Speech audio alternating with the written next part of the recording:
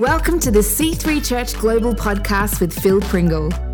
Phil is the founder and senior leader of C3 Church Global, a family of over 500 churches around the world.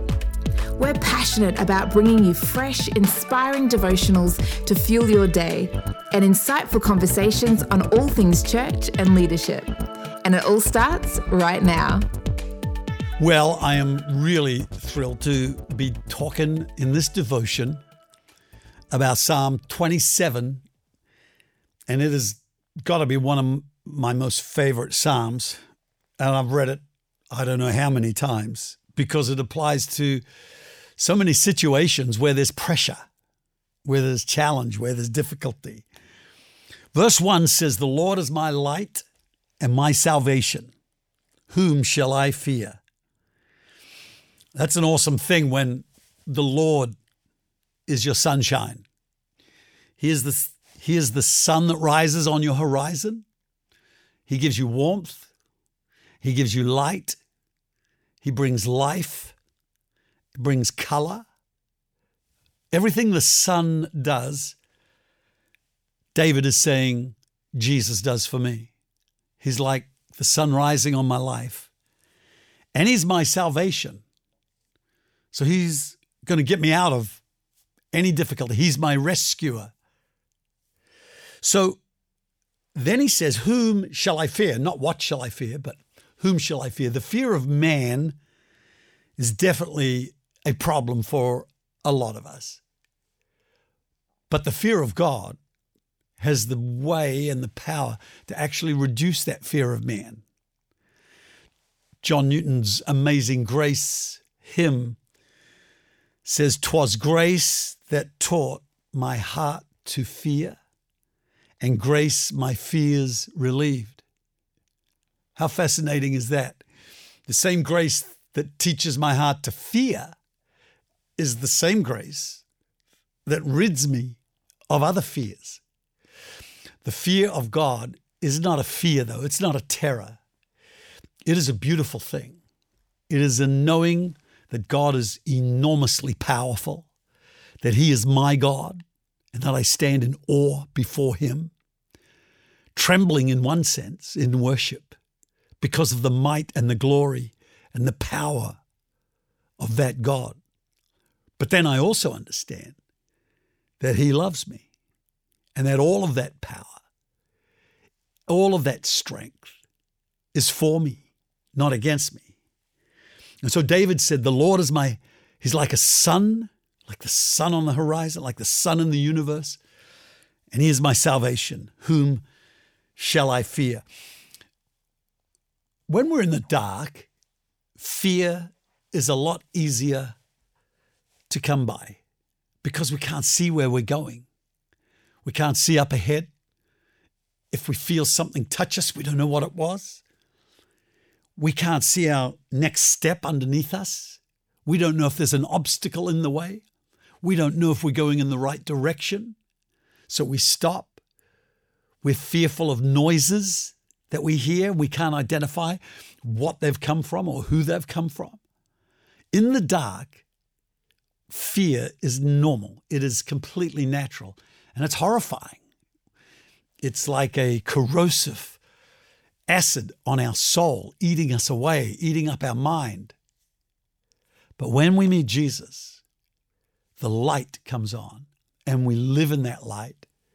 We find ourselves healed and staying healthy. Fear will steal all your energy, and it will make you feel weak. Fear drains you. You think of those thoughts, that when you think those negative thoughts, how your shoulders sag and your hands hang down and you sigh just because of a thought in your mind, and you don't feel energized at all. But then, how about when you think of a bright thought, something good that's going to happen? It motivates you. You get out of bed, you put on your best clothes, you're ready, because thoughts have a power to energize or de-energize us, to fatigue us, or actually to get us going. And so it is important that we have faith coming into our lives and not fear. Faith is the opposite of fear. You know, when I was preparing this devotional, I thought about when fuses blow in the house and you got to go out there and switch it on, because I often talk about switching on your faith and thinking about all the different switches that you can have in your life. One of them is that fuse switch out in the garage or wherever it is on the side of the house. When I was a kid, we didn't have the switches.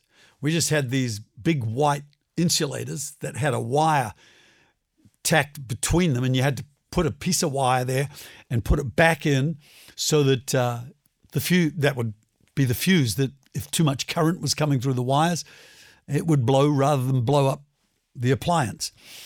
And then later on, obviously, we got the little glass tubes with a wire in it, and we put those in, and you can put them in your motorbike or your motor car. And nowadays, we just have a switch that you switch it back on. The thing is that you don't do anything to actually blow the fuse. And it just gets blown. What you've got to do is switch it back on if you want light, if you want power back in the house. So fear can come in to our world as a surge of fear, and it blows the fuse of faith. And you lose it. Boom, faith's gone out and you're in the dark. You need to go out and switch faith back on. Say, I'm believing God. God's going to get me through this. Somehow, some way, I'll get to the other side of this challenge. And God will make it victorious. He'll backfire the plans of the enemy, and I'll be on top, not underneath, in Jesus' name. So when you start to speak your faith again, you switch it on. But fear will keep coming at you probably every day of your life. That's why there's 365 fear nots, because fear's going to try and come at you all the time. Just because we fix it today doesn't mean it isn't going to blow a fuse again tomorrow. And so we've got to keep on switching our faith on. But we should also do some transformation so that we don't blow the fuse so easily. I did a little study on what blows fuses, and I found 6 of them. The first one was old wiring and new systems. So when we've got old wiring going through our house and we put in a brand new appliance and it's demanding more current than the fuse will allow through, the fuse just gives up, blows, boom. And we might have new things happening in our life and trying to do it with our old ways. You might find yourself with a blown fuse just because of that. The second thing is you might have the new wiring, but you've got some appliances in your house that need more amps than the fuses can sustain. You got to either put a bigger fuse in there to let that amount of current through, or else get a new appliance. Mostly we just thicken up the wiring of the fuse so it'll let more power through. And so our ability to carry more power and to resist the fears that come through and try to get through, and we're able to block them, becomes imperative. Number 3, electrical surpluses. That means there's a surge from some other place of power for some reason, like lightning might strike a place and boom, all the fuses blow. Well, a lightning strike of fear can come into your life with bad news, with the threat of something, and boom, all your switches go off. You've blown the fuse. Well, go out there and switch them on again. I believe God. Quote a scripture, my God shall supply all my needs according to his riches in glory by Christ Jesus. And doubt will fight back and say, but what if he doesn't? How's he going to do it? Where's it going to come from? Ignore that. Fight the good fight of faith. Speak it again. My God shall supply all of our needs according to his riches in glory. Where's it going to come from? My God shall supply all my needs according to his riches in glory. With God, nothing's impossible. Have faith in God. And gradually, as you speak the promises of God and speak the word of God, you're switching your faith on and you're rewiring your system so that when that thing comes again, you're confident. The fourth was electric short circuits. If something, a bare wire touches the ground, it short circuits. The wrong loop of electricity happens and boom, you've got a short circuit. So you got to go out there and switch that fuse switch on again. Natural causes, just things happen. It can be anything, like a power pole gets knocked over and whatever. It can be a mudslide starts to shake up your house and you find all the fuses blow because there's been strain put on the electricity. Fuses that burn out over time. They just burn out over time. They get old. And if we haven't been in a fight for a while, we might not be fighting fit for the fight of faith. And so we need to make sure that we are able to switch it back on in Jesus' name. Amen. Well, the Lord was the light, the strength, and the salvation for David, making him fearless. And that's so important that all of us get a hold of that kind of a relationship with the Lord. Psalm 27 verse 2 says, when the wicked came against me to eat up my flesh, my enemies and foes, they stumbled and fell. When the Lord's your salvation, your enemies have no chance of success. They will only get so far and then they will stumble. Then they will fall. I mean, as a believer, you're always going to be attacked because this world is not your home. And the whole world lies in the devil's hands, the Bible says. It's like it lies in the wicked one. It's under the oppression of the prince and the power of the air. So we're like here fighting against the atmosphere and the darkness that is in the earth. But I've found also that God will defend you and me as we stand up for him. His power will strengthen us. We'll feel the grace of God, and we'll find God backfiring the plans of the enemy. I mean, how many times in Scripture does God do this? It is astonishing. The chariots of Egypt chasing down Moses. He opens the Red Sea, and they think they've got him in a cul-de-sac. They think we've trapped him. He's got the ocean in front of him, mountains to the north, desert to the south. He can't go anywhere with all these people. But God makes a way through that sea, and they walk through. The chariots decide, we're going to kill these guys. We're going to follow them and kill them. Backfires completely. They're drowned in that ocean. How about when Haman decides he's going to kill all the Jewish people throughout the kingdom of Ahasuerus? And Esther ends up, through a series of incredible coincidences, which are really God incidences, she becomes the queen. And she is both fasting and pleading for the lives of all of her people, the Jewish people, and to the king. And by a series of events, she manages to have a meal with the king and Haman, the king's right-hand man. And she says, this man has plotted against all of my people right around the land. And Haman had erected these gallows to hang his mortal enemy, whose name was Mordecai, he was going to hang him on these. And without getting too complex, Mordecai was the uncle of Esther and had looked after her being in the king's palace.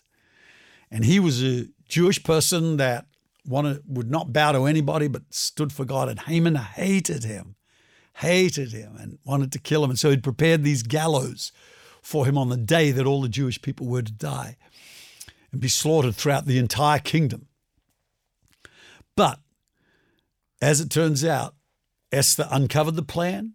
The king was furious, told all the Jewish people in all the cities that they could do whatever they liked to their enemies in those cities and plunder those cities. And then he hung Haman on his own gallows. It backfired. A plan against God and his people will always backfire. You got to know that every time it happened, when the diplomats, the government officials tried to entrap Daniel by signing a law that made prayer illegal. They knew he wouldn't stop praying because he was so devoted. So they banked on his devotion to Christ, his unwavering, unfaltering dedication to Yahweh. And so when finally they got the law through, they brought him before the king, said, Daniel's been found praying. They threw him in the lion's den. They hated him. They wanted him dead because he was risen and so far through the ranks. But the lions, we all know, didn't eat Daniel at all. He came out the next morning. But then the very men who had entrapped him were thrown into the lion's den, and they didn't even reach the ground. The lions devoured them. The plan backfired. So whatever is planned against you and me, it's going to backfire because all things work together for good to those who love God. Verse 3, though an army may encamp against me, my heart shall not fear. Though war should rise against me, in this I will be confident. Wow. Instantly, I think of Elisha in the Old Testament, surrounded by the armies of Syria. Every time the Syrian king plans to ambush the Israeli soldiers, Elisha the prophet can see in the spirit and hear in the spirit the plans of the king. And so he sends messages to the king of Israel. Don't go this way as you had planned. Don't go here as you had planned. And each time the king of Israel averted disaster by going in a different direction because of the insight, the supernatural insight of the prophet Elisha. So the king of Syria found out that it was the prophet. He determined, I'm going to kill the man. So he comes down and surrounds the city that Elisha is in. It's a small town. And Elisha is asleep in his bed. His servant gets up in the morning, goes out and looks around and sees the entire army of Syria surrounding the place where they live. And he's nervous. He's afraid. He comes running back in. He says, Elisha, we're surrounded. I mean, what are we going to do? And it's almost like Elisha yawns, walks slowly to the door, prays this casual prayer, Lord, open the boy's eyes. Let him see what I can see. And suddenly the boy could see, the servant could see that there was another army surrounding them. And that army was the army of God, angels, huge number surrounding the man of God. And by that, they were defeated. Their foreigner enemies were wiped out eventually, but that was the beginning of their end when their plan backfired, not only backfired, but when the army encamps around us. Understand this, there are many more for us than are with them, many more that are for us than are against us. Though an army may encamp against me, how bad is it when a problem just camps next to you? It doesn't go away. It's set up camp, for goodness sake. It's there on Monday, Tuesday, Wednesday, Thursday. It's there January, February, March, April. It's there 21, 22, 20. It just hangs there. And it doesn't seem like we can get rid of it. We're living above it. But faith is about living above unresolved circumstances as much as it is about living in victory, in freedom from that circumstance and getting rid of it in the miracle that heals or the miracle that gets us out of a situation. But there are some situations that just don't seem to get resolved that easily. And it is faith that'll keep you living above it. My heart shall not fear, though war, strife will rise against me, in this I will be confident. I've found that these are far easier to read and believe and say when you haven't got a war going on than when there is. And when war rises against us, to say, in this I will be confident, it can be quite challenging. because the kind of war that we as believers will face are things like being mocked, publicly criticized, shamed, any of these things. And to be confident in the midst of all that sometimes is a challenge. So look to the Lord, and you'll find that confidence will come into your heart from His Spirit. One thing, verse 4 of Psalm 27, one thing I have desired of the Lord, that will I seek, that I may dwell in the house of the Lord all the days of my life. I love this psalm. One thing. I mean, if you could be given just one thing, absolutely guaranteed, there's not going to be any questions asked, no qualifications. You can have whatever you like, one thing. What are you going to ask for? It amazes me here that David said, what I desire is that I could dwell in God's house all the days of my life. I go, wow. That is, I don't know too many people who that would be their chief one and only. If they only had one desire, that would be it. But he's perceived that the only way you get to be in the house of God is by His permission, by His acceptance. It's not like we make the decision, yeah, I'm going to go to church or I'm going to leave church. We're in church by divine permission, by His choosing, by His prerogative.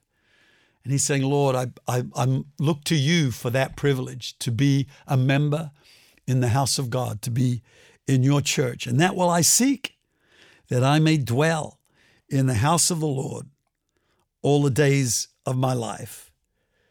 And then he says, to behold the beauty of the Lord. Wow. You got to love that, don't you? I want to be in the house of God. Why?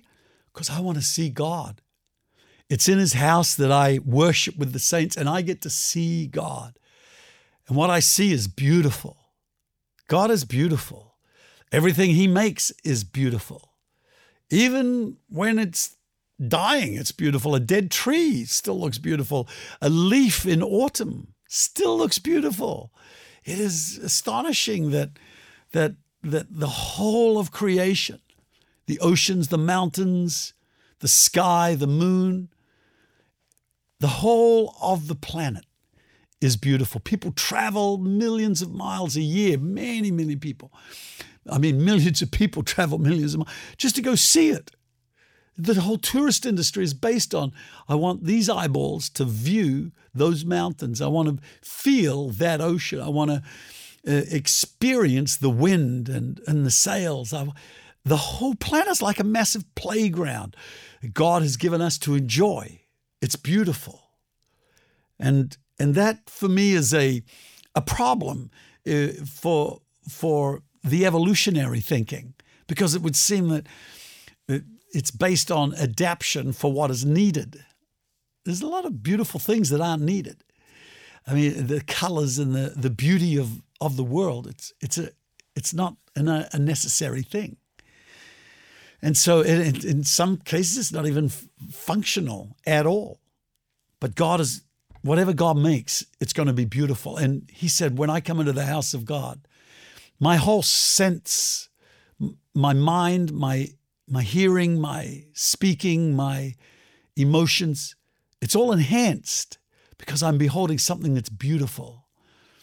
I mean, you go to most of the movies, many of the movies, there's just so much ugliness and depicted and so many horrible things that man can produce. I mean, what we produce are things like car parks, for goodness sake. People don't go to a car park to have a restful lunch. They go down by a weeping willow, by a stream on green grass and under a blue sky, listening to birds chirp. I mean, it's beautiful. It brings rest. It resonates with our humanness. And David desired this. And then the last thing here in this devotion, in this particular verse, and to inquire in His temple. He said, the reason I want to be able to dwell in the house of God is because when I go to church, God speaks to me. When I'm in worship, I get to see the Lord and I get to hear from Him. and to hear from God about what our next step should be, about his vision for our life, about how he feels about us, just to hear from God. We live by that. Man doesn't live by bread alone, but by every word that proceeds out of the mouth of God. Well, this is part 1 of our devotion on Psalm 27. Looking forward to doing part 2 with you next time. Thanks for tuning in to this episode of the C3 Church Global podcast.